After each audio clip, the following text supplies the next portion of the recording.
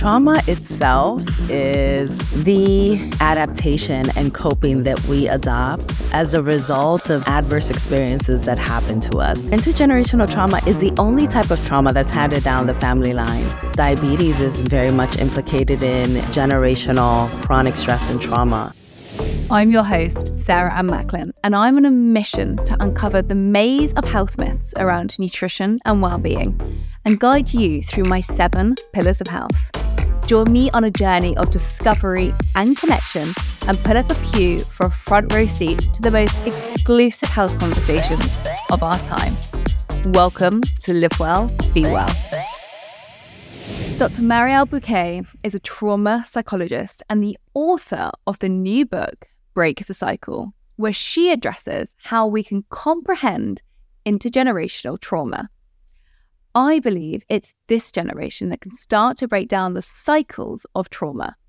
Yes, doing this can begin in our relationship with others, but I truly believe it starts with our relationship to ourselves. This conversation is going to enlighten you on nurturing your mind and your body. And I honestly think this could be one of the most powerful and enlightening conversations you are going to hear on this show. But firstly, I addressed with Dr. Mariel Buqué exactly what is trauma.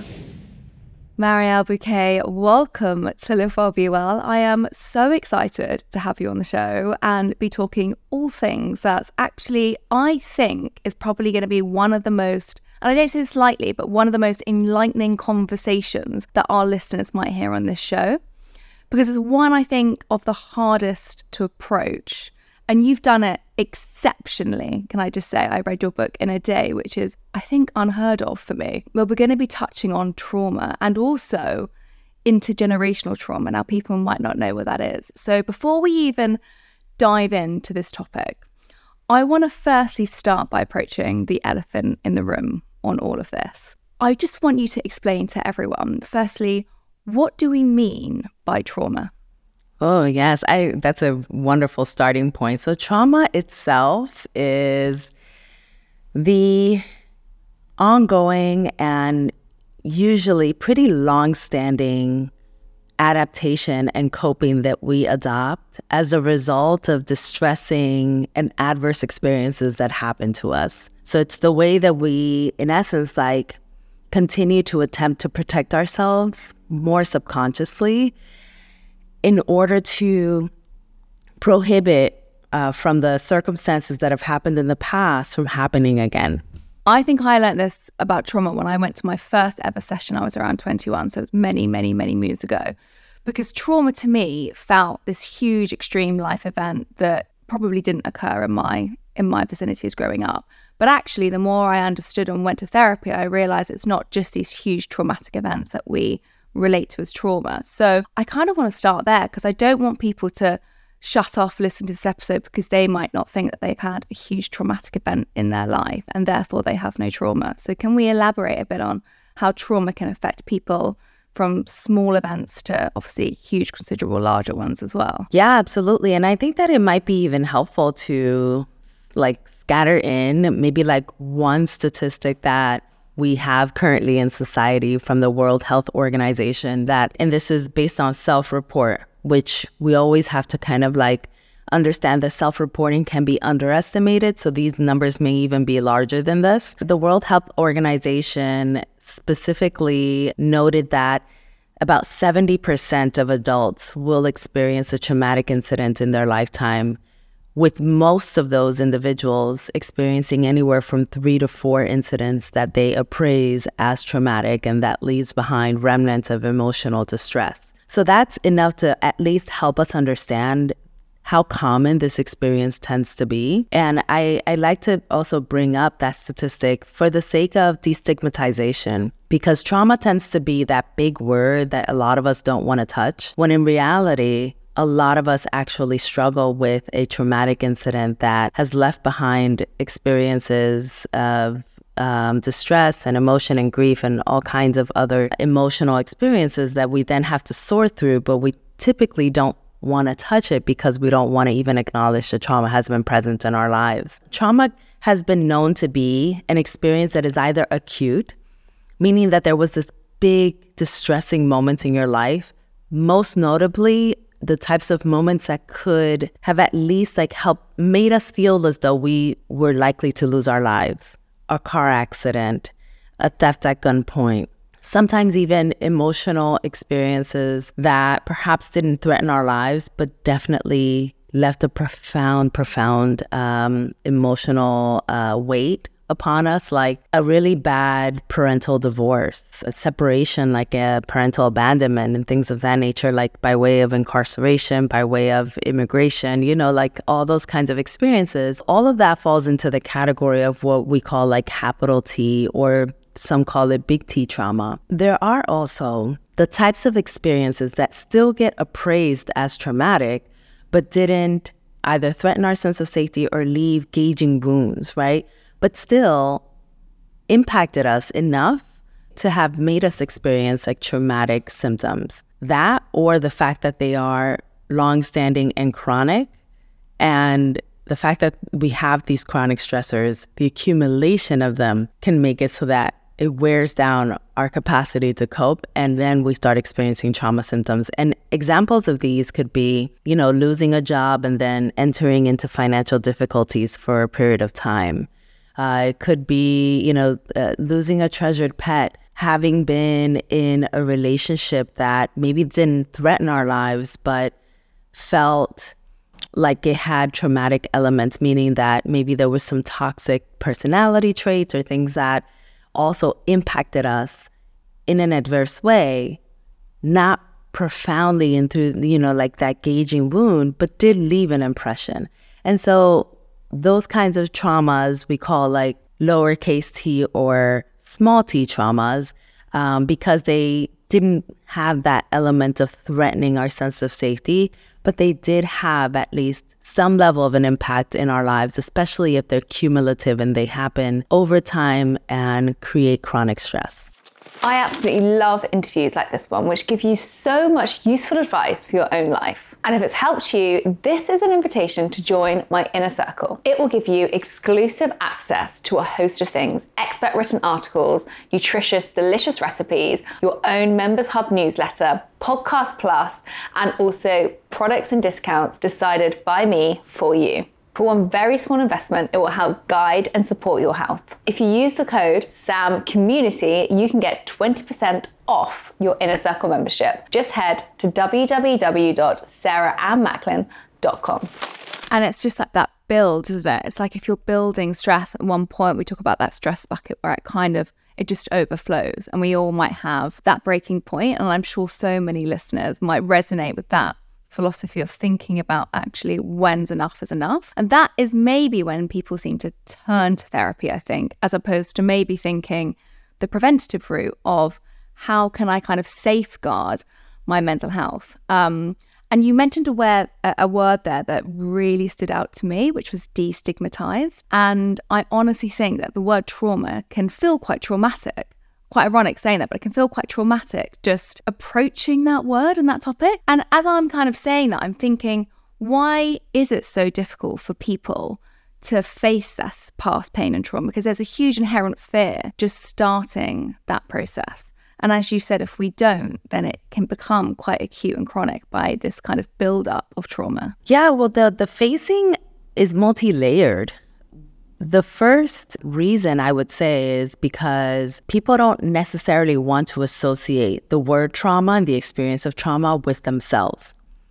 And this is something that can happen subconsciously, meaning that people are like, yeah, no, that's not me, and I'm just not even going to touch it. And it can happen in a more conscious way where people are like, I know what trauma is, and I'm just not willing to say like that's a part of my lived experience. And a lot of that has to do with the stigma around trauma, with the understanding that trauma is like something happened to you. There's a lot of shame around it. There is this point of acknowledgement where you have to say, not only did trauma happen, but there is a likely chance that if there was a human that caused the trauma, that I now have to face the fact that that person is someone who hurt me. And that also tends to be something that's really hard for us to digest, especially if that person that hurt us is someone in our family or in our community who we trust and love, and, to whom we had this deference and this need, to protect us. So all of that becomes very complex, and it makes it so that we struggle with the acknowledgement that trauma has entered the picture. Beyond that, we actually don't have in our society enough of an orientation, a learning guide for people to understand how to cope with the understanding of that trauma lives in them. As a result, most people don't have within them the understanding that they can cope through circumstances that are traumatic. And so what they do is that they don't want to touch any part of that traumatic experience. They don't want to touch the emotion. They don't want to engage, mostly because they don't have a coping strategy to fall back on. And so they're like, if I deny, if I avoid, if I run away mentally, if I even dissociate, even if it's subconscious, I don't have to deal with this hurt. When in reality, we have within us a lot of resilience and a lot of capacities to cope through the circumstances that have happened to us and get to the other side. You're probably listening to this show because you care about your health, both physical and mental. That's why I created Live Well, Be Well, to share new ways to think about your health. I want to talk to you quickly about something that we all experience, and that is stress. Now, we can all get stressed about a host of things, even the minor things. And stress triggers the primal response. So even simply sitting in a meeting or traffic can trigger this. This brings me on to something called the vagus nerve, and it is incredibly important within the stress response and for calming our primal brains. This device I've been using is called Sensate. Now, it's a wearable touch therapy device. Research has proven that the vagus nerve activation calms the brain medulla responsible for stress and anxiety. Sensate is a device which uses infrasound resonance, and when paired with the sessions in the Sensate companion app, it helps reduce stress and improve overall well-being. In 10 or 30-minute sessions, you can feel an incredible sense of peace, reducing all those small moments of feeling stress or anxiety throughout your day. This device is genuinely a piece of modern magic and such an exciting step in modern well-being technology. It makes the perfect gift, or even better, a self-care purchase. To experience a sense of calm at home, work, or even commuting with your busy lifestyle, just go to getsensate.com and use the code SarahAnn to get 10% off your first order. So you've mentioned, and I'm just thinking the word trigger in my mind every time that you were kind of mentioning that trauma. And I think in some way, it makes me feel like it's more approachable to go, because I can easily say, oh, I'm triggered by that. But that's obviously a trauma response, right? And so reframing it in that way makes it really approachable to me to think about, actually, every time I'm triggered, there's a deeper emotional response there. And that's the trauma response. But then you said something around, we're just not taught on how to cope with trauma. What strategies would you advise if somebody is being triggered in that moment? How can they cope through that trauma? The best way that I have figured out how to help people through traumatic experiences where a trigger is present is to always go right back to the body, because we have to understand triggers in order to understand the approach. A trigger is situated in our bodies. Our brains and our nervous system are literally responding to a cue from our environment, whether it's external or internal, that something doesn't feel safe, and our bodies literally armor up. That's what a trigger is. When we feel that sense of discomfort, that physical discomfort, when somebody says something, we smell someone's perfume, all the multiple ways in which triggers can surface, it's our body, in essence, tensing up and preparing us for a perceived threat. So if it is our body that is mostly implicated in the process of a trigger, it makes the most sense to go into the body and help it to relax. My biggest skill or category of skill set that I use in my therapeutic practice, that I use within the book, are skills that are geared towards helping us to relax our nervous system in the moments when our nervous system is feeling overactive. I could not kind of relate more to what you're saying, even just from a personal sense. I know as soon as I'm stressed, I have stomach problems. Chapter 3 is all dedicated to this. I have to say it's like one of my favorite chapters within your book on how the mind and body is so integrated. And you touch upon, obviously, Western medicine has not integrated these two approaches. And I even remember reading a stat where it said an estimated 60 to 80% of primary care visits are a result of an underlying stress condition. And that's so much due to our minds. And when I read that, I thought, wow, that's a stat, but that's a huge percentage in relation there. And then I kind of read about where it could manifest. And you said a toxic relationship could feel like IBS. Grief is directed at the lungs. And as I'm reading this, I just think, wow, so much of us are going through maybe different types of chronic pain, yet we're not having this link to the stress-related conditions that this is creating.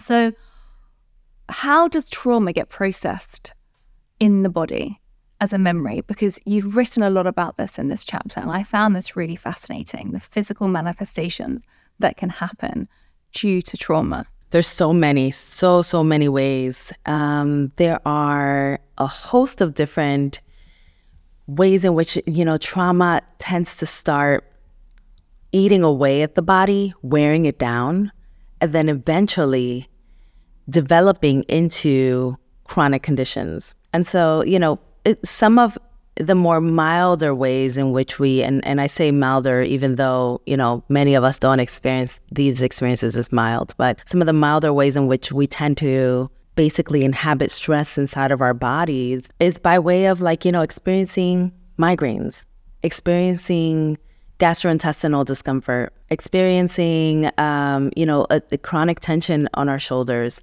And so these are places where our bodies then experience discomfort, but isn't necessarily the, ways in which our bodies are in essence like in chronic fatigue. When we experience stress and trauma in a more long-standing form, our bodies start registering that, and that starts to become the norm.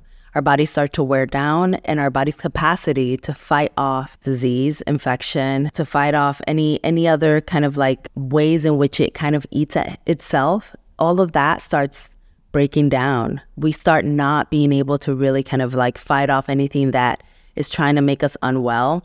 And in come a lot of chronic diseases, in come metabolic diseases, right? Diabetes is very much implicated in long-standing generational chronic stress and trauma. We tend to see diabetes as running down family lines and not realizing that what's really running down family lines is trauma responses that are going on unaddressed that are impacting, the ways that we're metabolizing blood sugar. The same goes for autoimmune conditions, which have been very widely correlated to the stress response inside of the body. There have been studies that have actually mapped experiences regarding autoimmune conditions like lupus back to the experiences that we have growing up of not having warm and embracing and nourishing and kind and loving caregivers. There have been studies that have been conducted around autoimmune conditions and childhood adversity, just a global adversity that, global categories of adversity that we can experience in childhood. And the same goes for even some cancers that have been mapped back to conditions that we experience, particularly early in childhood. But there's so many correlates. And then when we enter these, offices where there's a specialist that is a cardiologist or a gastroenterologist or a neurologist, we're entering all of these spaces wondering about a specific ailment, a specific system. And none of these individuals are really there helping us to understand how stress is implicated in the ways that disease is manifesting inside of our bodies. Honestly, Mariel, I wish I met you when I was 21. There's so much to be said about what you just said about these incredible doctors, but all very specialists in one field. My listeners might have heard this or heard me talk about this before, but it's something that when I was in my early 20s, my whole body went into shutdown. And I had kind of my kidneys stopped working. I had sepsis. I had E. coli. I had 5 burst cysts. I was in intensive care for 3 months. And a lot of that was a huge buildup of, a dissociation from my body. But I was going to see different specialists and they couldn't quite figure out what was going on. And it was all very separated. And then it wasn't until obviously enough was enough and my whole body just decided to kind of shut down on itself. And that's, I think, why I'm so connected to your book, because you really map out the system of how it does just inherit within our body, but how actually even just going to therapy and thinking about just maybe us or our child or how we react, it can be so much more deeper than that. It can be so much more extended than that. And that's what's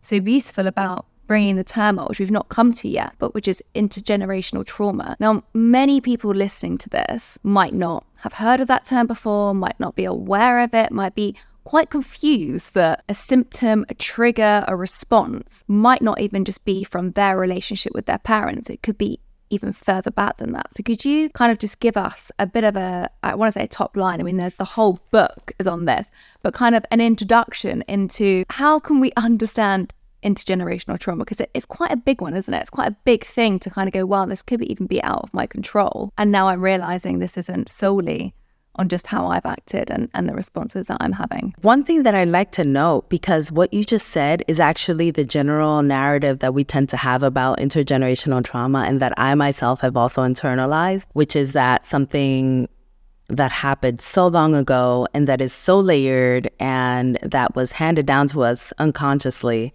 may not be within our control. And it's part of the motivation that I had to write this book, because I was like, this feels so daunting. And I would look at my own family and I would think, like, how are we ever going to get out of this? And I would look at my clients and I would think, what am I going to do with all this? You know, like, it felt so like it's a big job.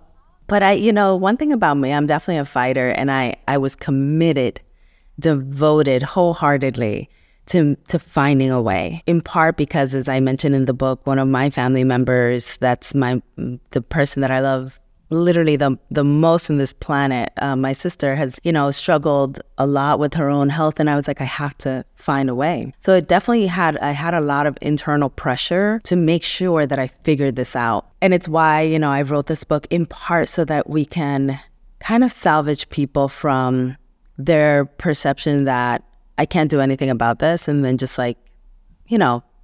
really kind of resorting to leaving things as they are, because it just feels like such a daunting task. But intergenerational trauma itself is the only type of trauma that's handed down the family line. And it happens at the intersection of our biology and our psychology. The biology is very layered, very nuanced, and very complex. But most notably, what we tend to know is that we have parents, grandparents, or ancestors that had their own experiences of stress and trauma that would have been long-standing and would have eventually altered the way in which their genes turned on or off. And upon conception, they actually hand down that experience, or those genetic elements, those genetic markers as they're called, down to their children. And so just like, we inherit eye color and hair color and, other kind of phenotypes and even other personality characteristics and temperaments, we also inherit the ways in which our parents, grandparents, and ancestors had actually experienced their life. And in part, this is an evolutionary response. It's actually there to help us understand when a threat might be present in our lives that was already suffered by previous generations, so that our bodies can already alert us to the fact that a threat is present and we can protect ourselves. So it's a beautiful evolutionary response, but one that actually can make us more tender and vulnerable to stress and trauma, and can, when we're not really aware of the fact that our bodies are kind of mechanized this way, make life feel pretty heavy. Now, in comes whenever we're, kind of born and we're earthside, all of our psychology, right? Like all the rest of the things that tend to happen in our lives that then can contribute to those emotional vulnerabilities and predispositions that are there from a genetic place can get triggered on, meaning that we can basically suffer a misattunement with our caregivers. Maybe one of our caregivers passes away or gets taken away. And as a result, we don't have that connection and attunement and emotional foundation that's really present in our lives at the outset of life. We can suffer bullying in school. We can suffer oppression by way of any of our marginalized identities that we may hold. We can, engage in a relationship that has toxicity and violence and abuse within it, and so on and so forth. So much can happen in life that, when mapped back with that biological tenderness, can then make it so that trauma symptoms then surface in our generation. And if we already come from a line of trauma and stress, that means that In generations past, it was there, and in the generation present, it's currently there, making it intergenerational. On this show, you'll hear me talk a lot about the gut microbiome. So I'm sorry if I sound like a broken record, but it is incredibly important for so many elements of our overall health. As a woman in her 30s, I'm becoming increasingly aware of how important our gut health is for our overall hormonal health. Being a woman is never easy, but there is so much that we can do to empower our health and feel comfortable in our bodies. The health of our gut microbiome can impact our serotonin production and our sleep quality. And these are two key areas of our mental well-being. And estrogen plays a massive role in the metabolism of our sugar and insulin sensitivity, which keep your gut microbiome regulated as well as your weight. And as estrogen levels start to fluctuate, us women can be left feeling anxious, low in energy, and gaining weight with no logical explanation. But our sex hormones start to decline in our mid to late 30s, and this can cause disruption to our gut health. So investing in your gut health could be the leading preventative factor to help support you through your perimenopause and menopause symptoms. I've got something very exciting for you to try. It is the first probiotic formulated for women going through perimenopause, menopause, and beyond to help tackle the symptoms of the decline in sex hormones and to support overall health and well-being. I'm talking about the Better Gut Daily Probiotic Supplement from Better Menopause. This was developed by a nutritional therapist who was experiencing perimenopause symptoms herself. Our gut health is a central node of our well-being, and women going through this difficult stage in life sometimes need all the support and help that they can get. So if you feel that you've resonated with anything I've said, or you feel that your gut health needs that extra TLC, try the Better Gut Probiotic Supplement for 3 months to see if it helps support your digestion or any of these perimenopause or menopause symptoms that I've just spoken about. So head to bettermenopause.com and use our exclusive code BeWell to get 25% off your first order. People might be listening to this going, what do I do with that information, Mariel? Where do I... How do I mean, obviously this was the battle that you faced, right? Where you saw clients, and there's a part in your book where it was your pivotal moment where all of your normal techniques and theses around helping someone in therapy got to a point where you were like, it's just not working. What do I do? So someone listening to this who's feeling probably overwhelmed, maybe thinking, well, I don't know how I marry these two things together to kind of feel that I get to something that you beautifully kind of call within the end of your book, like the higher self, which is kind of that self-enlightenment, which I think about hierarchies needs. How can people, once they understand this concept of what you just said, what's the next step? How can people then actively choose to break the cycle, as you said? Because it feels like quite a big journey. It does. And it is a journey. It is a path, and it is, something that we have to ongoingly commit to wanting to heal, because it's going to feel at times like a heavy load to carry. Now, most people believe that what we do when we recognize and acknowledge, oh, wait, I've been in these toxic relationships for most of my adult life. And that's literally the types of relationships that I saw growing up. Oh, this is an intergenerational dynamic that was not broken. When they come to that point of realization, when they come to that aha moment, most people, what they want to do is start digging into the layers of their family tree, of their past, of their wounds. They want to dig. And I find that to be actually counterproductive.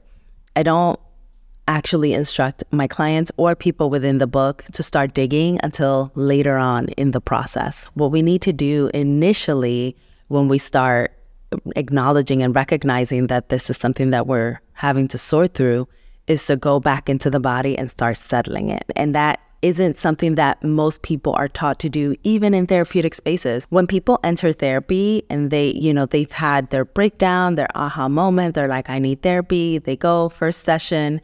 The therapist usually says, what brings you in? Why are you here?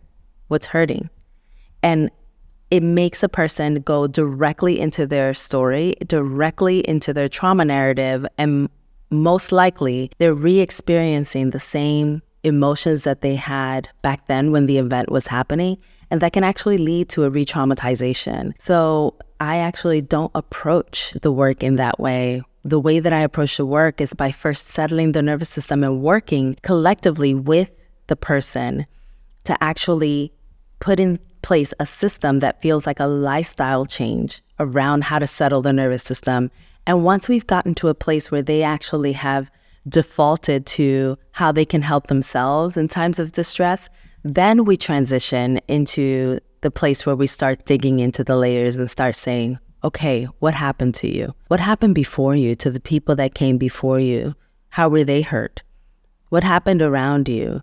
And what happened around you is more of an environmental question. It's a question that also helps us understand, oh, this person also suffered through a pandemic and had multiple losses in that pandemic. Oh, this person actually, went through an experience where they were stuck in a really violent tropical storm and, the roof of their house got blown off. Oh, this person is somebody that, has been in an experience where, there was civil unrest in their community. Oh, there are things that happened around them that are also a part of the trauma narrative that we must uncover. That's when we start getting into those layers, because now this person knows how to bring their nervous system back into a calmer state. If I ask them at the outset, literally when people come to therapy is when they're most vulnerable. And if I'm asking you when you're the most tender, hey, so what happened to you? And now you're going into an even more vulnerable place. And then you leave my office and you're like walking to your car or wherever. And you're like, what happened? What do I do with myself? Like that's not holding. That's not helpful. So I reorganized the way that I work as a result in order to be more people-centered and more caring and nurturing to the experience of trauma. Honestly, I think that my early stages of therapy was very much how you described it, with going back into the mind as opposed to going back into the body. And I guess there's a disassociation anyway, because there's a trauma response there. So you're trying to go back into that. And I think, again, a lot of people I can imagine can feel quite blocked in that process, because there's a lot of, people want to dissociate from that feeling because it's painful, right? So getting back into the body, and I do feel, and I don't know how you feel about this is my personal opinion, but I do feel today we are more disassociated than ever from ourselves, and we're more in our minds. We're becoming increasingly overthinking because of everything, or the pressures that we've got around us, their technology, especially women kind of going into this generation. There's a lot of pressure, and so we can easily dissociate. And so you kept mentioning bringing it back into the body, regulating the nervous system, bringing back balance into the nervous system. How does one do that? Because people might be listening to this and might be thinking, okay, there's yoga I can do, or, there's maybe some grounding techniques. But for you, how do you approach that nervous system balance when you first start? What's some tools and techniques there? There are many, right? And I know that I express some within the book, and I love that them. Answer. There's loads. Yeah, because I think that most people, they get stuck and they think, oh, there's nothing I can do here. But that's why I wanted so specifically to make sure that there were there's so many that I even express in the book, because I want to offer as many options as possible. But the three that I tend to gravitate to, even in my own personal journey for me, that I do every day, are three that are also fairly accessible to just about anybody on earth. And I specifically orient myself around those intentionally, so it doesn't feel like this thing that's unattainable for most people. And the three are breathing, humming, and rocking. All three of these practices actually have a way in which they help the nervous system feel relaxed and calm, not only in the moment, but also in a sustainable, long-standing way, meaning that they actually help us to reorganize the ways that our neurons in our brain and in our nervous system are responding, right? Our neurons are literally building new bridges with each other that are responding to calm and ease. And we're basically creating new neural networks that actually are forming around this healing process. And so breathing, because it's been so widely popularized in society as this thing that you do, most people, I think, are not engaging in breath work in the ways that actually produces the result that we're hoping for. We're supposed to do deep breathing for at least a period of 5 minutes. And the reason being is because our nervous system actually needs just about that amount of time to catch up to the fact that we're helping it to release. We're helping it to come back to baseline, homeostasis, balance, right? And so most people are like, they take 3 deep breaths and then they move on, not realizing the end of the yoga that practice. Yeah. And you know, you got to think about this. Like, look at your body, right? When you look at your body, you have to like look in the mirror and think, there are decades of wounding here. There are generations of wounding here. 3 deep breaths is not gonna actually help. I mean, it'll help, you know, a little bit, but it's not going to help release all of these layers. We need 5 minutes. So I always like to ensure that I say that to people. And most people are like, 5 minutes of deep breathing. And so I contextualize it. I put it within their day. I say, you know, you have 1,440 minutes in a day. That's a lot of minutes. If you take 5 of those minutes to dedicate to the practice of being better, feeling better, it's worth it.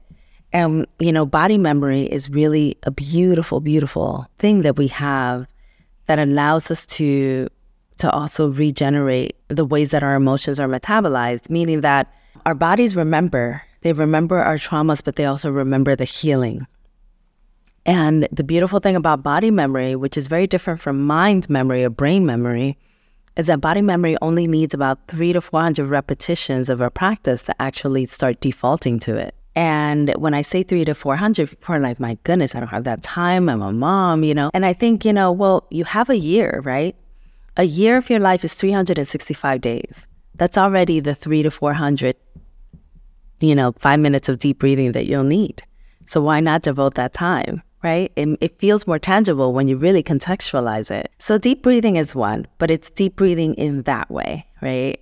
And then the others are humming. You can either hum a song that, that you like, but usually hum it in a low tone. Or you can, utilize the Sanskrit Om sound, which is known to really connect deeply and very instantly to the ventral vagal nerve, that is the nerve inside of our nervous system, and it's our cranial nerve that actually stimulates relaxation and helps us to calm down after we've had our nervous system kind of overexcited by life circumstances.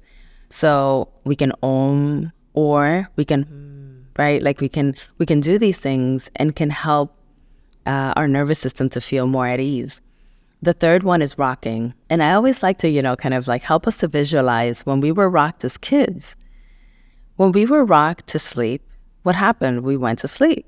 The reason being is because when a parent held us and rocked us and it's like bedtime and sung the lullaby or hummed the lullaby, all of that was a part of how they were stimulating our nervous system to then go into that relaxation response. And what happened? We would go to sleep.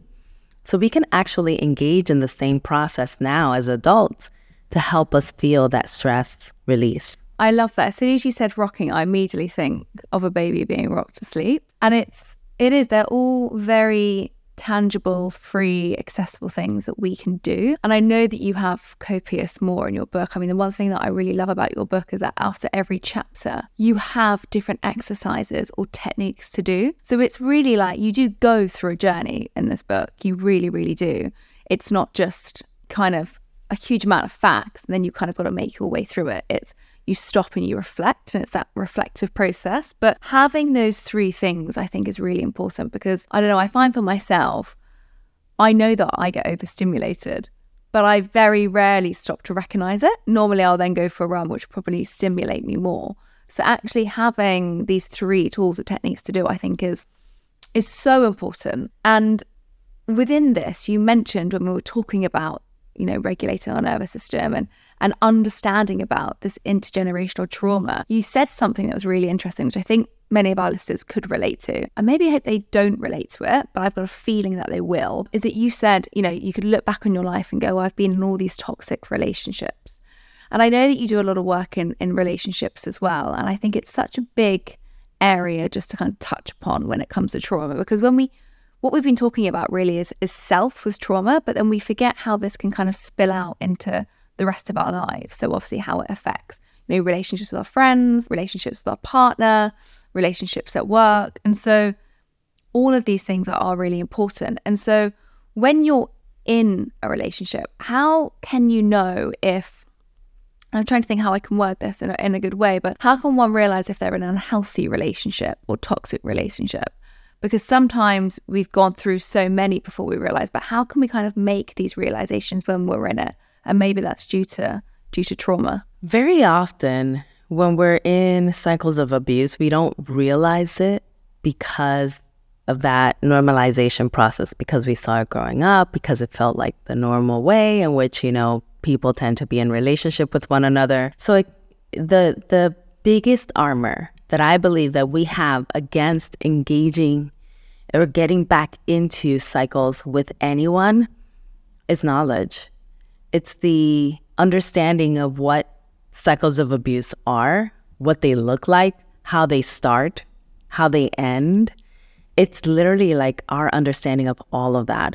Because when we start contextualizing, adding language to the experience itself, we start to make it more visible instead of invisible, which is subconscious and just like the status quo. So very often, we don't realize that there are ways in which cycles of abuse start making their way into our lives. We usually have some sort of a honeymoon stage where like kind of everything feels like glorious and beautiful, and like, it's really hard to spot if somebody is intentionally just wanting to connect with us versus wanting to loop us into a cycle, right? But there are signs. There's usually signs where people start building tension and things kind of come out of nowhere, and there is a manipulative quality to, kind of the tension building. And then eventually there's some sort of a blow up. When the blow up happens, the specific marker of what tends to happen within that blow up, that tends to be one of the biggest red flags and the things to look out for, is when that person is not able to assume accountability and when they start gaslighting us, meaning they start distorting our sense of reality and our perception of how things went. When that starts to happen, that already is a big clue to the fact that, you know what, something may be happening here that fits into this category of toxicity. Eventually, things start to patch up and they don't feel quite right. They just feel right enough for now until tension starts building again. And so like when we start, especially people tend to need to at least cycle through one of those cycles in order to see that they're getting back on the ride and understand that eventually things are going to calm back down again, right? And then everything's going to erupt and then patch up, erupt, patch up. When these are the ways in which relationships tend to kind of flow, it's important for us to understand that that's the general mechanism or the ways that the relationship already is. And we can start making a determination of whether or not we want to exit or if we want to start finding ways to resolve within the relationship. Most often than not, people are not able to resolve these kinds of experiences in the relationships that they're in, because what we're talking about is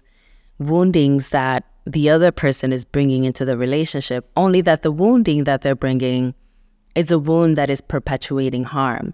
Some of us are the types of people that we come from having been wounded, and we just go back into cycles where we're continuously victimized. Some of us are wounded and we go into cycles where we continuously victimize others. And then those people tend to find each other, right? And then create cycles that become very, very like entangled.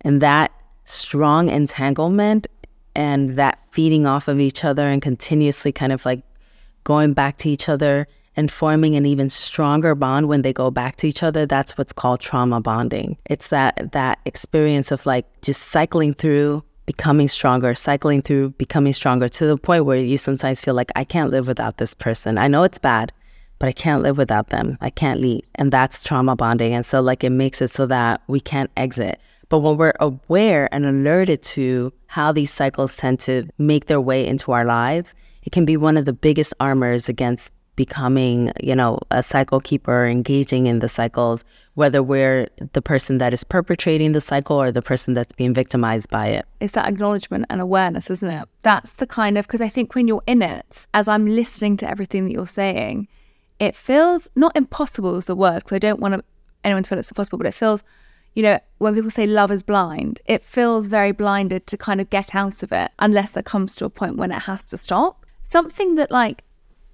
I've been looking at a lot, and I don't know if you agree with this, but is self-compassion and understanding the importance around one's self-compassion. Now I'm thinking, listening to this toxic relationship kind of trauma bonding that you just expressed, there seems to be no self-compassion within that for oneself.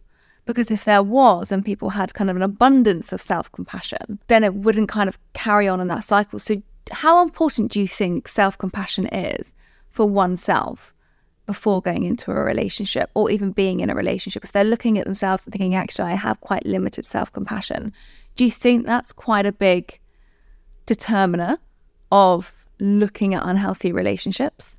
This is I just want to say, it's a beautiful reflection of what can happen. I'll be honest, I have not necessarily heard anyone ask me that question or express it in the way that you did. And I do believe wholeheartedly that it is a component of what's missing. Self-compassion is really critical. And when a person feels that they don't have worth in a relationship, which tends to happen very often when these cycles of abuse, make their way into our lives. When a person doesn't realize that they need to pass some of that compassion back because they've been basically pre-programmed that way. They've been programmed even since childhood to actually be of service to other people, to the adults in their lives, to siblings if they're an elder sibling. There are different ways in which we are socialized.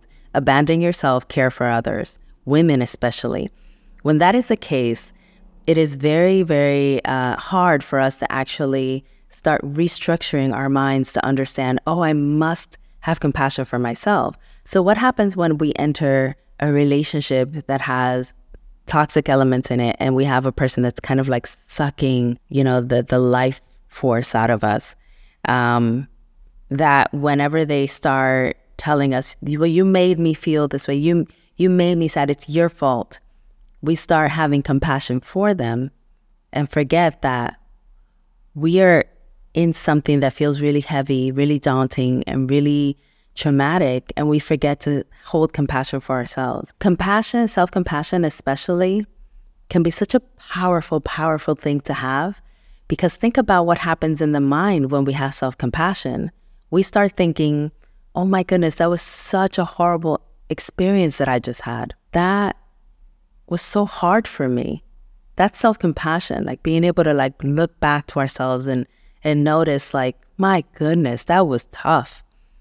When we can say that means that we are realizing that someone caused us harm, meaning that we can look at the other person and think, you're doing something that's hurting me. That's acknowledgement, that's knowledge. Self-compassion also breeds the knowledge that we need to realize what is happening around us so that we can start armoring up. So I wholeheartedly agree with you with that concept of self-compassion. It's a beautiful, beautiful way of being able to integrate what can be missing for us that we need to then start integrating into our lives so that we can also basically become more conscious of the things that can make us unwell, particularly in relationships. Yeah, I think it's honestly one of the most underspoken concepts because I think it can be confused with feeling selfish. And so basically we just don't talk about it. And it's sad that that's our needs that become last. But I think there is, as you said, there's so much power that can come from giving oneself self-compassion, because then that radiates to other people if it's done in a non-toxic environment. And having that kind of mirror aspect with someone else where someone can see that that person's got self-compassion for themselves is a really beautiful thing. So I guess if we're on this, do you have any tools on how one can develop more self-compassion for oneself? Because I think even if they might feel that they relate to this unhealthy relationship that we just spoke about, maybe starting on that self-compassion could be one beautiful route to connecting back to what they really need, whether it's that relationship or not. But building that strong compassion feels quite a good way for one to maybe start. So do you have any tools on that? Yes, absolutely. I mean, the tools map back to mind and body awareness. It's about literally stopping, right, in the middle of your living room when you just had a conversation with someone, placing your palm on your heart and just thinking like, how am I doing right now? What's happening? How am I taking in this moment? How do I feel? Where do I feel it in my body? Am I okay? You see how in that moment, like you're literally taking care of yourself. And then the warmth of the palm of your hand is felt on your heart. It's a beautiful moment where we actually get to just take care of ourselves. It's actually kind of a reparenting moment too. So we actually get to, in essence, like be that person for ourselves that can be nurturing, that can be kind, that can be loving, that can be curious, like what's happening? And when we can do all of that for ourselves in that moment, it actually starts cultivating by default self-compassion, because we start acknowledging in every given moment. We'll start going into the office and we just had a meeting and we're walking to the next meeting. And in between, we're already by default starting to think, how did I take in that meeting? What happened when that person cut me off? What happened, when somebody stole my idea? How did I feel? How is my heart holding that meeting right now? And it can make you so much more conscious and aware of your own experience in that moment. And the beauty of it all is that it can actually even buy you time. And what I mean by that is that you can go into that next meeting and actually be very reactionary. Somebody else cuts you off and you're like, you know what? I've had enough. I'm not allowing this. And then all of a sudden that person is being displaced onto. They're like, whoa, where did that even come from? Right? But in reality, it's that you were holding so much of what happened in the previous meeting, not realizing how much it had actually weighed you down emotionally. Had you taken those few seconds to just take a moment and like look within yourself and just offer yourself a bit of that love back, it would have actually helped to buffer the experience in the next meeting of you taking in whatever it is that that person was throwing your way with, a steady head and a steady heart. Because you're not, you've already would have taken care of yourself around what happened before. So there's, I think that that's probably the most basic, but really, in my personal and professional opinion, I think it's probably one of the most profound, sustainable, and important ways that we can take care of ourselves and cultivate that self-compassion. It's through that awareness. Sarah, I'm so sorry to cut in, but since Live Well, Be Well is all about health and well-being, I need to tell you what great mental shape I'm in today. Since we started producing this podcast, it seems that you've been on quite a health journey. And seeing you blossom honestly fills me with joy. My sleep cycle's on point. My gut microbiome is in better shape than ever. I'm even doing HIIT workouts. Can you believe it? But the reason I rudely interrupted this interview is to tell you about the adaptogenic coffee that you've suggested to me earlier this week, which contains lion's mane mushroom and rhodiola. Two things I personally don't know much about.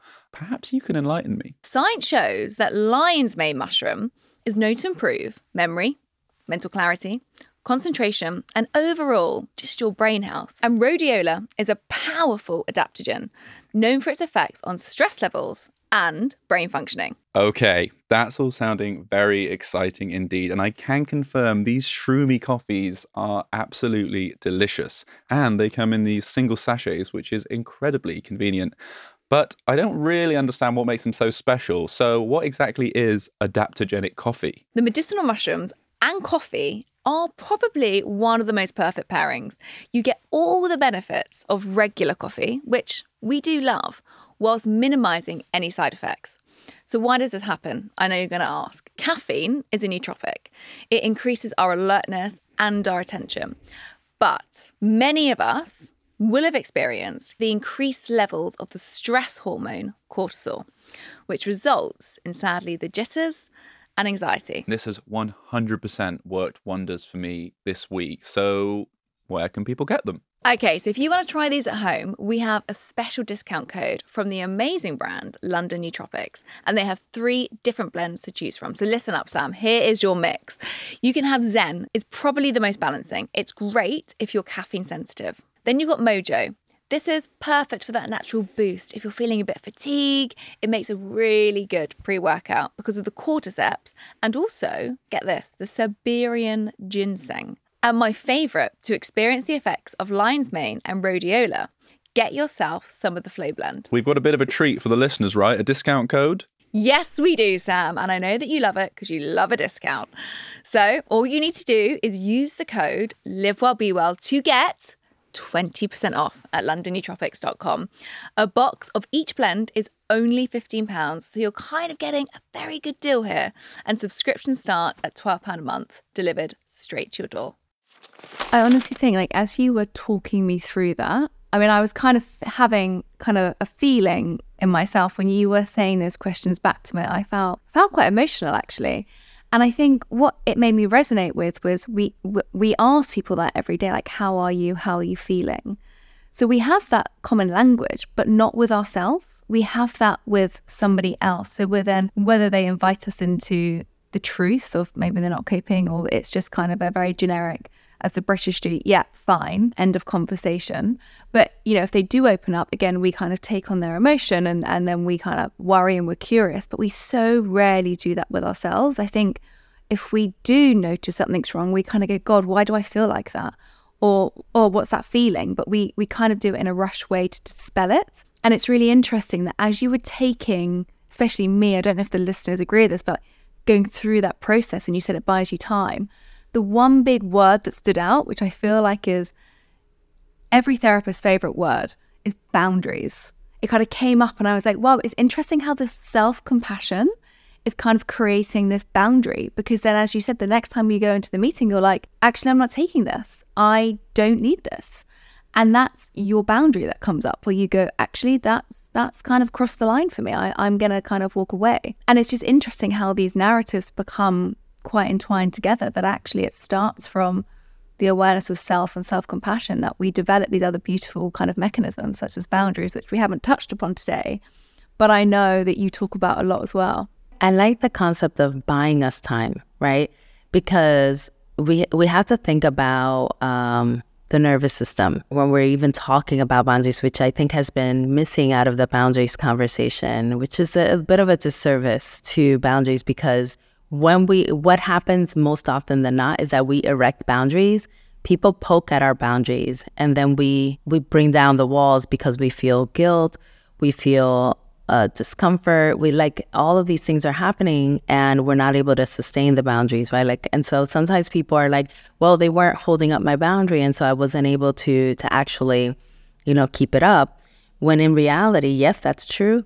And we felt guilty because we put that boundary up. We felt like a bad person, which is shame.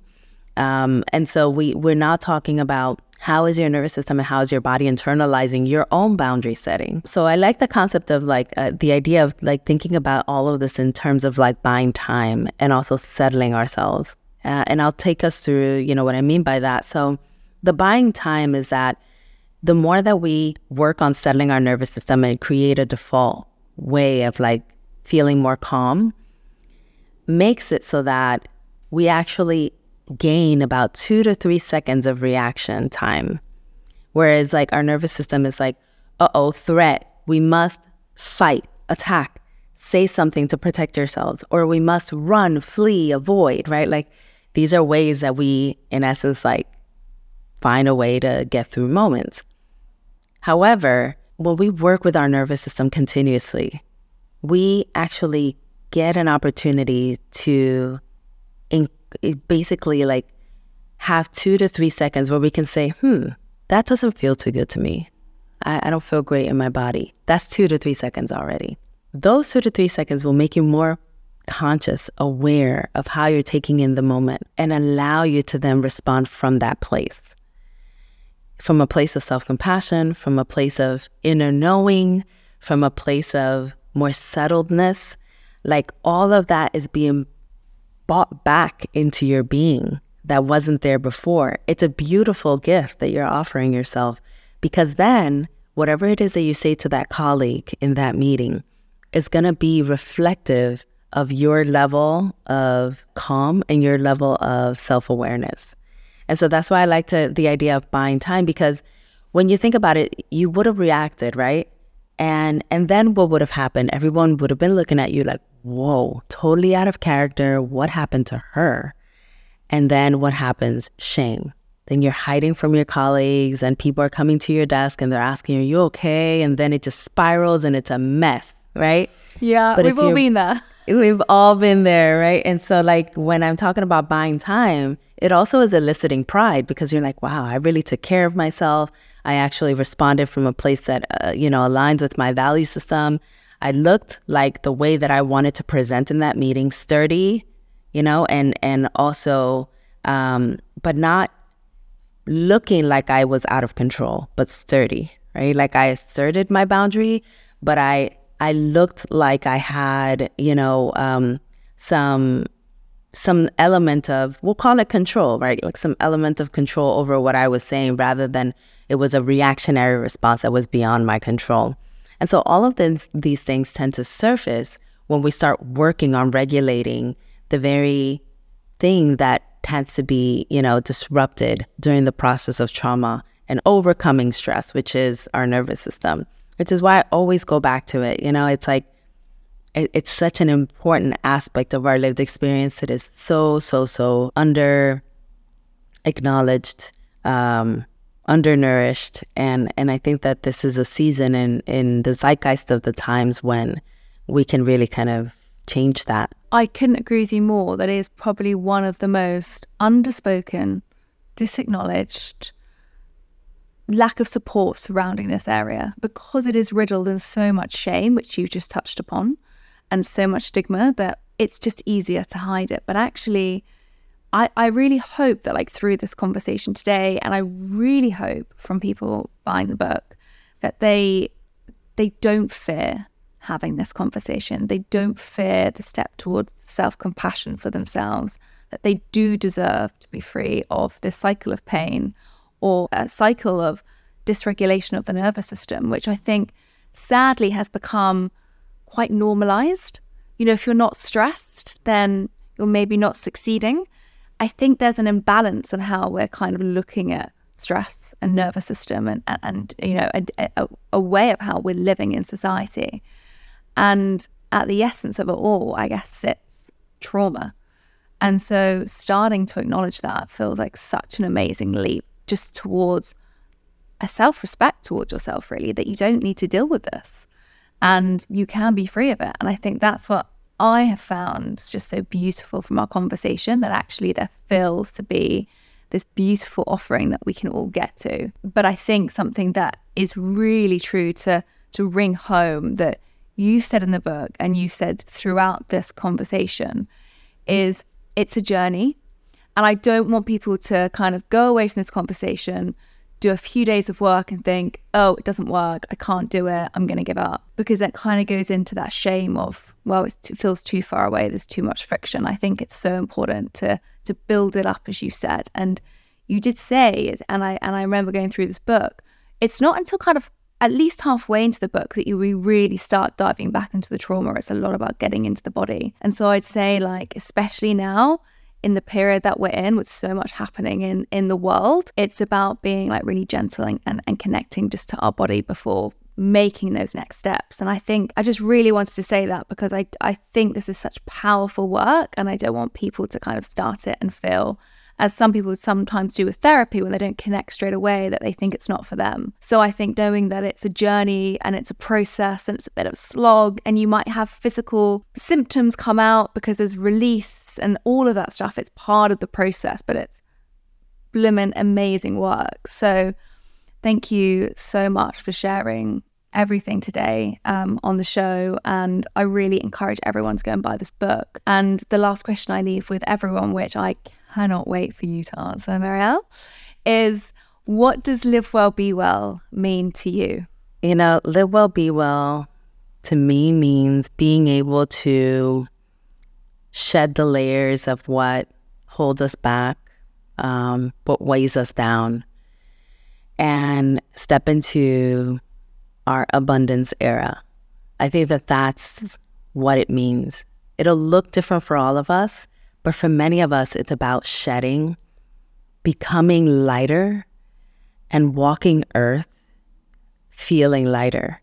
And then the added bonus, the beautiful little generational gift that gives us, is that the people that are sprinkled around us get to also experience that lightness, including the next generation. And it just becomes this beautiful outpouring of our abundance onto, the people that we love in our communities. So that's really what it means to me. It's really, in essence, like what I've described as the cycle-breaking journey. And it's a courageous journey that we take because it is arduous, it's hard. But at the end of it, it is immensely rewarding. And when we look back, we feel such great pride at the ways that we've been able to break cycles. And so that's really what it means to me. I think that could have been the most poetic answer we've ever been given. Oh, it's beautiful.